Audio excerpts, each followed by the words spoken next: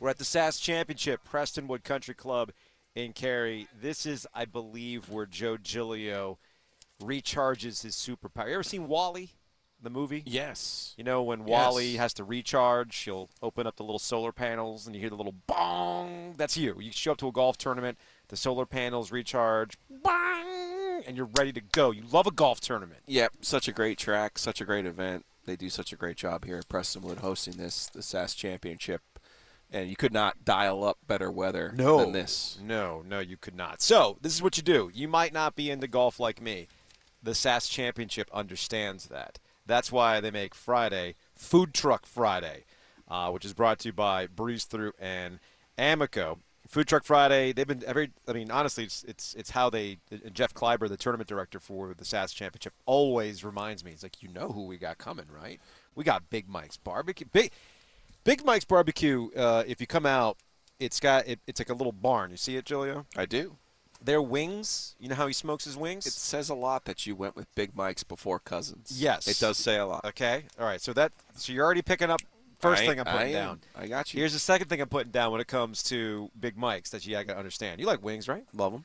So the way Big Mike's out in Cary does their wings is they'll smoke their wings, but then they leave it under the pig that they're smoking, and they let the drippings get on top of those chicken wings, and it adds another layer of smoke that cannot be topped. So I highly recommend Big Mike's Barbecue if you come out. And yes, Cousins Maine's Lobster is here. I think the Empanada joint is here as well. Adam Lee Decker's band will be playing too. Wait a second. That Adam Lee Decker. Wait a second. Yes, the guy who sings the national anthem He has a at band? the Canes games. Yeah, Dennis, I am also learning something new today. I just thought that Adam Lee Decker was a dude that sang the national anthem at the Canes games, and he might. He's got a great voice. He does have a great voice, and he might just do something else on the side. I had no idea, but he has a band. He has a band, and he'll be playing tonight as well. I hope he does the national anthem before he actually does his set. It would be appropriate. Or he plays his set, and then at around 10:30 tonight. Go. No. And then around 10:30, he does the national anthem ahead of the Canes Sharks game tonight. Oh. The Brent Burns You've return. never probably been to a Jersey Shore bar where they play the national anthem to signify at the end of the night it's closing time. I never have. No, Yeah, that's what they do. That's what they do. Yeah. Okay, I've been that's the international sign for we're leaving, we're closing. You don't have to go home, but you got to get out of here. I've been to a bar where they've played Barney's "I Love You." You say same premise at the end of the night to make that go. It's the OG, alongside Joe Giglio. I'm Joe Ovias. Another signal that it might be time to go is that Al Michaels is on a Thursday night football broadcast for Amazon, and he says, with really no prompting whatsoever, man, you got to imagine that Dan Snyder, the Washington Commanders are playing that night against the Chicago Bears, and Al Michaels on the play-by-play is talking about, you got to imagine that Dan Snyder, they want him to sell that team badly. You know it's bad when an NFL broadcaster openly discusses the news of the day in such a way that the NFL would be okay with. Let me ask you a question. What do you think the difference between Jerry Richardson and Daniel Snyder is? Because it did feel like to me the NFL forced Jerry Richardson to sell the Panthers. Do you think it was age? Age. Like Jerry Richardson at that point didn't want to fight? Age. And knew the lottery ticket that was coming his way? It's two things. Like what is Snyder's end game here? So there's two things. Age is the biggest factor. Jerry Richardson was in his 80s. The Panthers owner, right. Yeah, Jerry Richardson, when he sold the team to David Tepper for $2 billion plus cash, that was age is a factor. And also, never forget Jerry Richardson was about the shield. Okay. You'll remember that one of the the easiest layup David Tepper could ever do was put the Panthers logo on the midfield. Right. Because Jerry Richardson used to put the NFL shield there, and the Right. reason why is that he was forever thankful Right. for A, his career, B, being granted the team. Obviously he had to buy his way in, but he was the one who won the bidding to get a team to the Carolinas, if you will, and that shield stayed there. It was always, and you also have to remember, too, during one of the lockout negotiations, I don't have it in front of me, this is off the top of my head from that time, where Richardson was on the negotiation committee and Peyton Manning was on the other side, representing the players. And essentially, Jerry Richardson was just like, the league is bigger than you, all right? So I think all of that informed Jerry Richardson that when workplace misconduct entered into the equation, that he basically bowed out for the good of the league, because that's how Jerry operates. What about Dan Snyder gives you any indication that he is about anything other than Dan Snyder? The good of Dan Snyder. Right. I mean, he has really ruined a proud franchise. Yes. One of the jewels in the league. It kind of says something that Jack Cook, not exactly a humanitarian, was one of the owners, primary owners before him, and now we're pining for the days of the Cook family in Washington. So it's unfortunate. But, yeah, as long as Al Michaels is also of the age, too, where he's got a little crazy uncle in him at this point. A little bit. Here's Al Michaels last night on Thursday Night Football. There he is in the middle. To avoid being voted out of the league, R. Michael Smith reporting before the game. Snyder's the subject of 5 different investigations or inquiries for sexual harassment, a toxic work environment, financial irregularities. This has been an ongoing story with the investigations and all of that. And the owners have a meeting scheduled in New York on Tuesday. It is not currently on the agenda. Fields under pressure. Just my feeling, I think what the league would love is for Snyder to sell the team. Not have to go to a vote, but just sell the team. Because it's become a major problem around the league, obviously. But he won't, because Dan Snyder loves being around other rich dudes. He loves Jerry Jones. But according to that Seth Wickersham report, or the Don Van Natta report on ESPN, even Jerry Jones is like, yo, you bad for business. And that's really what it comes down to. But in a way, Dan Snyder is the owner that the NFL deserves. He's a perfect encapsulation about what the NFL is about. They don't care about the product. They don't care about the bad headlines. They want to, stuff that away, and the ratings will remain good. It doesn't mean the NFL has shown you that it doesn't really matter what's going on. People are going to still watch in droves. Last night's another example, too. How many people, were you on social media at all last night while the game was going on? Believe it or not, I was following the real-world events in our greater Raleigh area last night. Yes. And we'll get an update about what happened in the shootings in Raleigh a little bit later on in the program with Aaron Thomas of WRAL, as people have been identified. But if you were following along with the NFL last night, is like people were openly admitting, why am I watching this? Like there's been, 40 quarters without a touchdown on Thursday Night Football? It's awful. It's terrible. It's a bad product, and yet people continue to watch it. Meanwhile, there's a college football game going on at the same time that was like 70-47 or whatever it was. Like an actual entertaining fireworks display in college, but people continue to watch the NFL out of this weird obligation. And the NFL knows that. And if there's one big takeaway. Out of this weird obligation. Right. They're gambling stakes. There is that. They're in fantasy football as well. Fantasy's gambling. So if there was one takeaway from the ESPN story, at least the one that I had, is that regardless of what Daniel Snyder has on other NFL owners, regardless of regardless of how bad he might be for the league, owners were of the opinion that as long as he could deliver a new stadium, it'd be all good. Different from the one that he already moved into and purchased? Yeah, there's a big out in Landover? Meanwhile, the 3 states surrounding the 3 states that could be part of whatever it is for Dan Snyder have all kind of like said no to him. But ultimately that's what the NFL wants. Like if you can still get us a new stadium, we're good. It's all about money. It's always about money. And as long as he can bring it in, then the NFL is not going to care. And the Food Truck Friday has a bunch of goodies, including Cousins Maine's Lobster.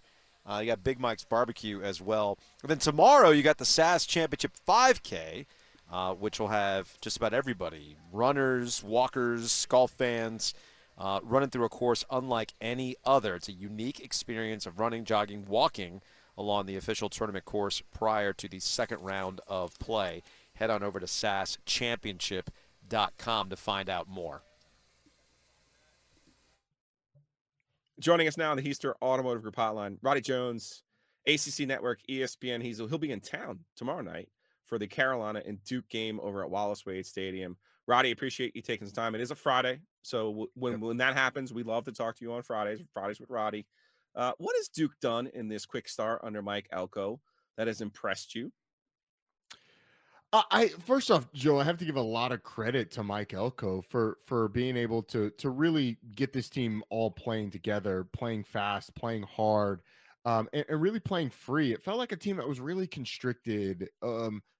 If we're being honest, for the majority of the David Cutcliffe era, but certainly there towards the end, and it worked for a long time.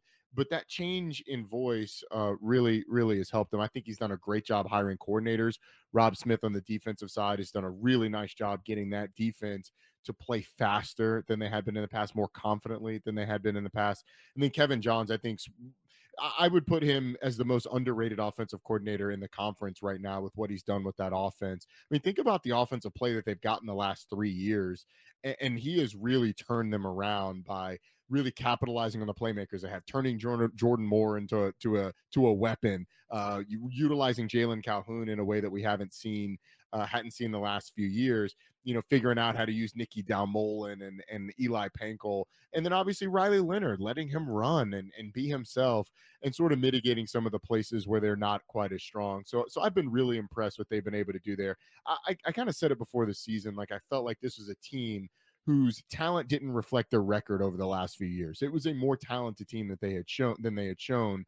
And were really hampered by turnovers and poor quarterback play. But now that they've figured that out, and he's got an experienced staff, I've been really impressed, especially when you compare that to the 3 other first-year head coaches who have felt like they've struggled to do the same thing. Roddy Jones, ACC Network ESPN, joining us here on the OG. And Roddy, before we get into Carolina and the unbelievable start that Drake May has gotten off to, does this really, in your mind, come down to can Duke's offense take advantage of the opportunities that Carolina's defense will give them? It does, and particularly in the red zone, I actually feel like that's kind of where the game starts. I have zero doubts that both teams are going to be able to move the ball up and down the field. I mean, Carolina has allowed a ton of yardage to just about everybody they've played, but they've gotten better keeping people out of the end zone. Duke is a defense that I think Carolina is going to have success with, and that has more to do with Carolina's offense than Duke's defense. But statistically, they're one of the worst defenses in the conference. Some of that has to do with the Kansas game, but that Kansas team was the best offense they've faced at this point, and they were able to move the ball up and down the field in a unique system. But nonetheless, so yeah, I think it starts on whether or not Duke is going to be able to score in the red zone. It's a place where Carolina has been fantastic, or has been really good lately, not fantastic. But Duke makes it tough on people. They're a great first down team. They don't allow a lot of tackles for loss. They don't allow a lot of sacks. So they do stay on schedule, and they get into those 3rd and short situations consistently. And they will be able to do that against Carolina, who allows you to throw the ball underneath and then relies on coming up and tackling you. So I don't know if they're going to be able to continually be able to score touchdowns, because I don't think field goals win this thing. But I do think it's going to be a fascinating game, because both teams like to go for it on 4th down. And like I said, both offenses, I think, will have a lot of success. I think I could speak for most people when I say that Duke's 4-2 start is a surprise. Carolina's 5-1 start might not necessarily be a surprise, but I think it is in this sense. That win over Miami gives them the inside track. They're in the driver's seat, in my opinion, now in the Coastal Division. And after last year and the transition from Sam Howell and the coaching staff on the defensive side and some of the personnel losses that they had in the NFL draft, let's not forget they lost 2 offensive linemen to the NFL draft. Yeah. Carolina's done a pretty good job, particularly after the way that the season started. Drake May, 21 touchdowns, 3 interceptions. My gosh, he's having a season. What has impressed you about Drake May? I think just his overall, first off, the talent, because if it were a quarterback competition, if it really was a quarterback competition in the fall and it was as close as they said it was, then Jacoby Criswell could start for most teams in this conference, because Drake May has been absolutely incredible. So the talent has really impressed me. The poise, the daringness, the athleticism, all of it has been impressive. And then the ability to consistently sustain the level of success that he's had. Second half, well, really the last or the first half and second half of Miami excluded, he's really played mistake-free football for the most part. And I think it's been really impressive for a young player. It'll be interesting to see how he rebounds there. But you mentioned the Sam Howell thing, and I think you have to give a lot of credit to Mac Brown and a lot of credit to the build here. like great programs when they're being built are able to take that next step, especially at the most important positions. Clemson did it with Taj Boyd. When he left, we were all wondering, what is Clemson going to do? What's going to happen with this Clemson offense? And they've got this guy named Deshaun Watson who shows up and is a freshman, and then by his sophomore year is one of the best players in the country. And then obviously there's the Kelly Bryant transition after Deshaun. But I think Carolina's in that Taj Boyd to Deshaun Watson phase right now, going from Sam Howell to Drake May, a guy that has the ability to be an NFL quarterback, a high draft pick. He's just been incredibly impressive physically and also from a maturity standpoint managing this offense. I'm trying to think back to kickoff. You were right last year when you talked me out of the Tar Heels. Did you stick with Pitt this year, or which way did you start the season with? Pitt. Okay. I did. I mean, they still have a Pitt, shot. yeah. Let's not get crazy here. Do. I think. And look, Carolina's in a situation, and I'm not saying they're going. I think Carolina's the favorite right now. Yeah. But when you look at the Coastal, the margin of difference between these two teams isn't huge. I think Carolina is sort of extending it as they get better on defense, but the rest of them, it's until you get to the bottom, isn't huge. And Carolina has to play Wake and NC State from the Atlantic. You look at Clemson. I mean, you look at Pitt. They play Syracuse and they play Louisville from the other side. So they've got the easier road. And then Miami plays Clemson down the line. And Florida State, obviously. Georgia Tech plays Florida State, if you consider Georgia Tech a contender in this, which, by the record, I'm going to throw them in there. But it's a tough road for UNC down the stretch. But I do think they should be the favorite right now. Roddy Jones, ACC Network, ESPN, taking some time for us on this Friday to join us right here on the OG. And let's go to the other side real quick. You talked a little bit about Clemson and what they've been able to do and transition as a program.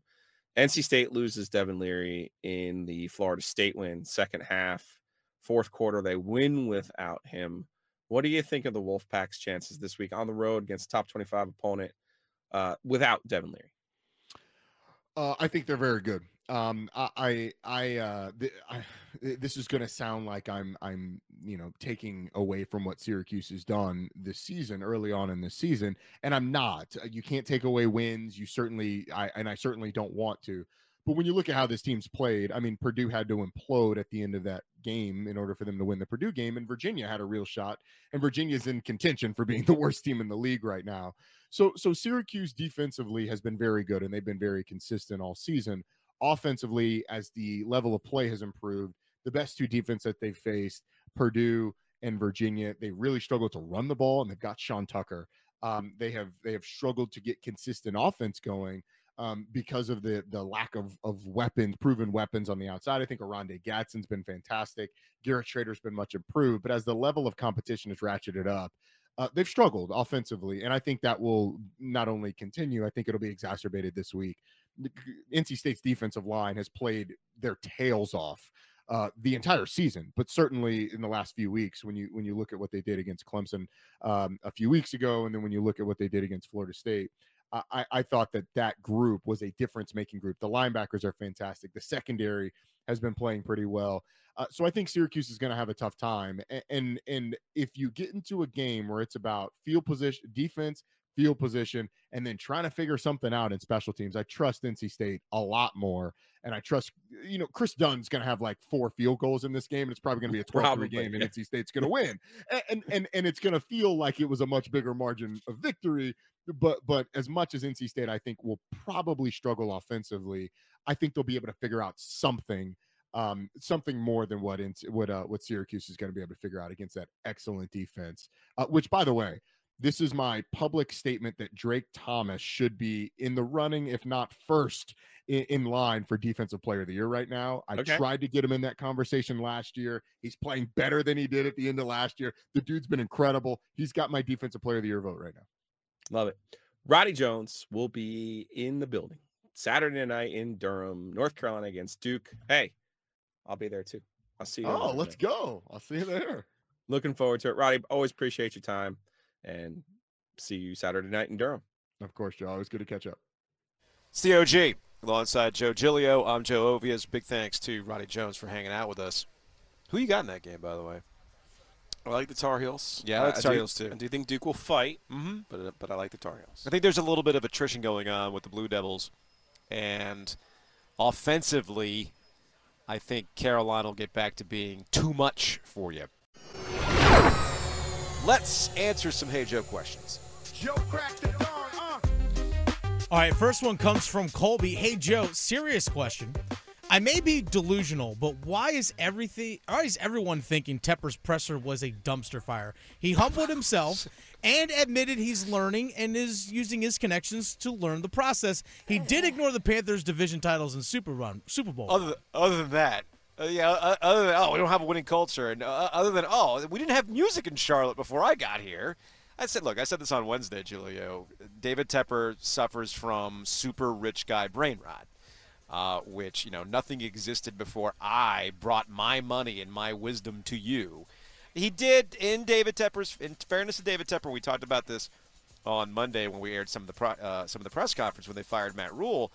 He did say that, look, this is the first time I've been an owner of an NFL team, and there's a learning process for me. I wanted more of that, not just one instance where he said it, more of that and less of the weird, was it defiant? How would you describe what we got from Tepper? He was curt. He lacked any kind of accountability. He lacked any kind of poise. Yeah. There was nothing about it that was redeemable. So I'm not really sure what our friend was watching. Yeah. But, different strokes for different folks. I'll say this. In the span of a week there, you have David Tepper coming out and has this disastrous meeting with the media. Fine.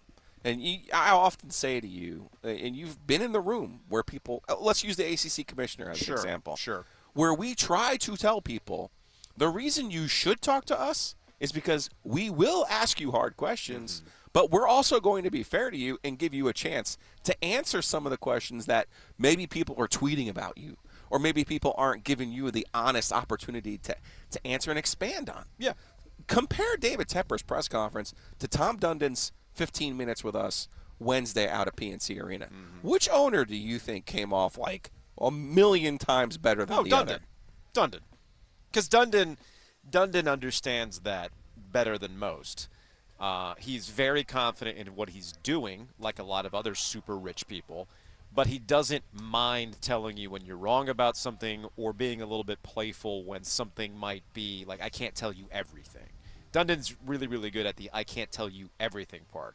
But once the microphone is off and you start talking to Dundon, you ask him a question, he'll give you an honest answer every single time. And yes. And there's something to be said for that. There is. A little political guile goes a long way. Yeah, and and this is to say I don't always agree with what Dundon does. I'm not saying that all you got to do is talk to me and Giglio and charm our pants off and suddenly we're singing a different tune. No, what I'm getting at is if you're going to make the time and answer the questions honestly, then we're good and we can disagree. Because I know, and Dundon said it to me, I know he said it to you. He's like, I didn't like that you said this one particular thing. Okay, but we'll keep talking. Cool. Can't say that for everybody we've talked to. No. Next up. All right, this one comes from Nick. Hey, Joe, is it true Ovius took the day off because he ate $28 worth of Taco Bell?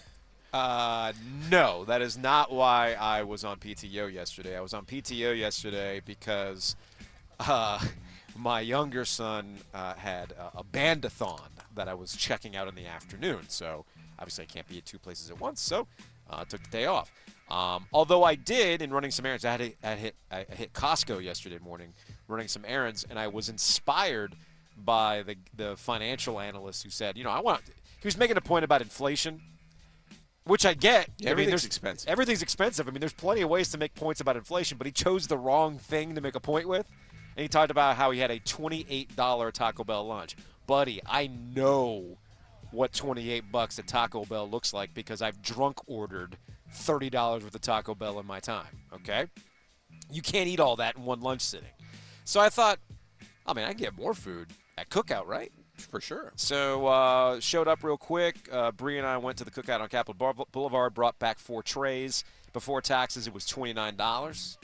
And, man. Money well spent. Money well spent, right? You got that Cheerwine float? I did. Did you nap before the show after the Cheerwine float? I did not. Man, very busy impressive. day yesterday when you were leaving me to my own devices. Now, could I eat $28 worth of Taco Bell? No. Yes. No. I can. No. Can I eat $29 worth of cookout like I put on display yesterday? No. No, I cannot. You can't eat $28 worth of Taco Bell. Oh, I can. No. I have. No. Next up. All right, this leads into the next question from Juan. All that food from Cookout yesterday with the NC State Fair is right there. What gives? Buddy, what am I getting for $29 at the fair? We went to Cookout, and I brought back, we had a burger, 2 dogs, a corn dog, like 3 quesadillas, fries, onion rings, a shake, It was definitely cheerwine nuggets. float. Hush Nuggets puppies. were involved. Hush puppies were involved. We had everything, the full spread. Oh, the Cajun wrap, which I snagged on my way out. So I got all that for $29 before tax. What am I getting for $28 at the fair? No, there's not a better deal than Cookout. No, I do love the fair. I love the We've fair, talked too. about how there's certain specialty items that you enjoy at the fair, but no, it's not the most cost-effective outing for a family, for sure. A candied apple is going to cost you, like, what, $12? You can probably get one for $6. Okay. Showing your knowledge there. Now, I know the Chef Delights, they're the ones that had the Cuban spring rolls, but they also had the Chickenator, which is a fried chicken breast that has like a chipotle honey with it, but it's sandwiched between a cinnamon bun. Ooh. It's pretty good. They're doing This is at the fair? This is at the fair. For $22, you'll get the roll and the Chickenator. It's like the something challenge. Something ridiculous. Yeah, you need to roll deep. Next you up. better hit one of your parlays. I got a proposition for you. All right, this one comes from Steve. Hey, Joe, as a fan and as a season ticket holder, I feel Keats should be embarrassed at the non-conference schedule, all while telling us to be patient. You talked to Kevin Keats, NC State basketball coach, yesterday. I did. We didn't talk about the non-conference schedule. It's not great. No, hanging his hat on the trip to Atlantis. Okay. The games that they'll get there and the opponents that they'll play there. I mean, they open with Kansas. Yeah. So, I mean, it feels like not bad. I think it's a home thing. Oh, who they're playing at home At is home. less than attractive. Sure. Yeah, I mean, you're not going to see anybody. I mean, let's be real. We talked about this last season with the decision to bring Kevin Keats back. PNC Arena is going to be empty for a lot of. Unless they beat Kansas right in there in Atlantis. I don't know, man. I don't know. They beat Kansas. That's cool. But when you look at the schedule before ACC play, they might not be showing up, is my point. People might have better things to do. Next up. How you doing? All right, final one here comes from Graham. Hey, Joe, will UNC Duke football game have a basketball score? Maybe? For sure. I feel What like are we any talking? Carolina game is going to be – it'll be like a Virginia basketball score. Does that count? Or does it have to be an actual Carolina Duke basketball score? Because, no, it's not going to be in the 80s. I mean, if it was Virginia playing. Right. Yeah. Totally get what you're saying on that one. I'm going to go with 52 to 35. Okay. You got the Hills covering. Yeah. All right. That's what I got. That's what I got on that one. COG. Alongside Joe Giglio, I'm Joe Ovias. If you missed anything from today's show, you can check it out on the Best of the OG podcast. Also check out Pack Therapy. Who's on Pack Therapy this week? The guest you've been waiting for, Emeka Emezi, the most popular man in Raleigh right now. I know, right? He's not there. Imagine if they had him. I know. Not possible. He used his COVID year last year. Jeez.